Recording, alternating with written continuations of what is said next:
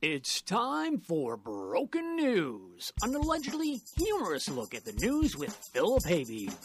Who's he? I have no idea, I'm just the announcer. And now, here's Philip. Well, hello. Well, hello there, and how are you?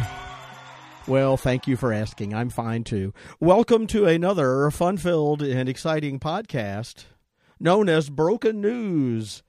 And today we have mingled and mangled the wacky weather we have and sports all together. Because, as you know, the NFL must go on, and go on it did. Did you see the Kansas City Chiefs game?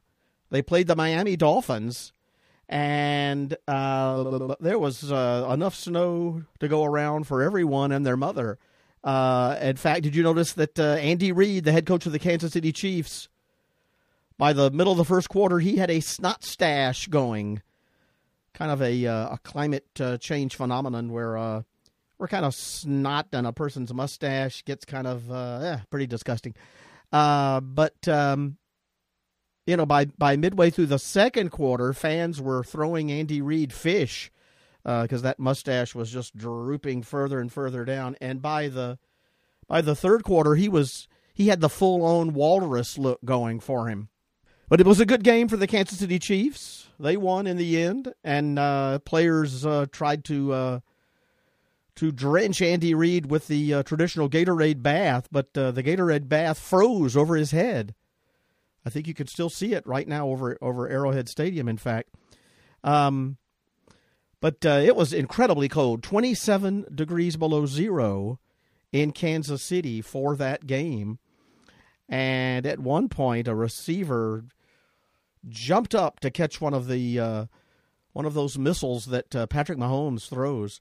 And the receiver reached up, grabbed the ball, and his hands stayed with the ball, and his hands came off and went flying like another 20 yards down the field. Still holding on to the ball, though. So that was cold. There was even a report of that one cheerleader got frostbite on her pom-poms, which is not a good thing. And then you had the Buffalo Bills at home, and they had to delay their game a whole day because nobody could find the stadium. There was so much snow. But the NFL, out of the kindness of their heart, out of the kindness of their wallets, they did say they would pay people $20 to help remove snow. So if they said, if you can dig your way into finding a seat, the seat is yours. And it can be a cold season in politics, too. You probably heard that Christie dropped out of the race. Yeah, it's kind of sad that Christie, one of the smart ones, he dropped out. Kind of a selfish thing to do. Now, we don't want to get into fat shaming, of course, but, Christie kind of left us here with like 3 or 4 suitcases full of fat jokes, so we're kind of upset with him about that.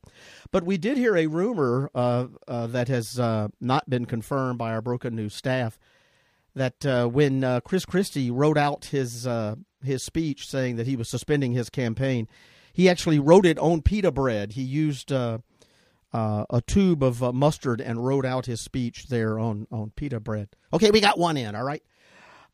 So there was that. All right, then it was on to Iowa. And what a choice. What a choice the GOP offered up. You have one candidate with 91 criminal charges and trials in just about every state that has a primary. Somebody facing perhaps years in prison. Okay, that's one candidate. Another candidate, you know who that is, of course, little Donnie Trump. Then you had Ron, I never met a book I didn't want to ban, DeSantis.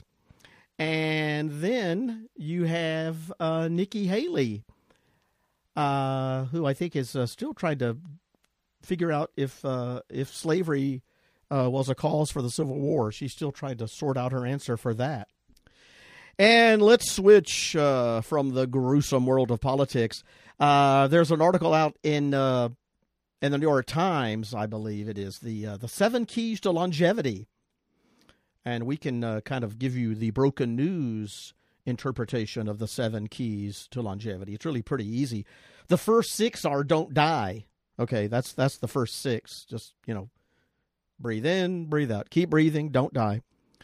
And then the 7th is get some exercise. And one way to get a good workout is by being a pallbearer at any of your friends' funerals.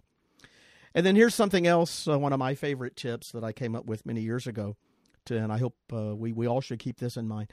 Remember, if you're ever declared dead, always ask for a second opinion. And trust me, I think your insurance company would let you do that. Well, that's all for Broken News. Thanks for being with us, and I hope you'll be back next week. I'm Philip Habib.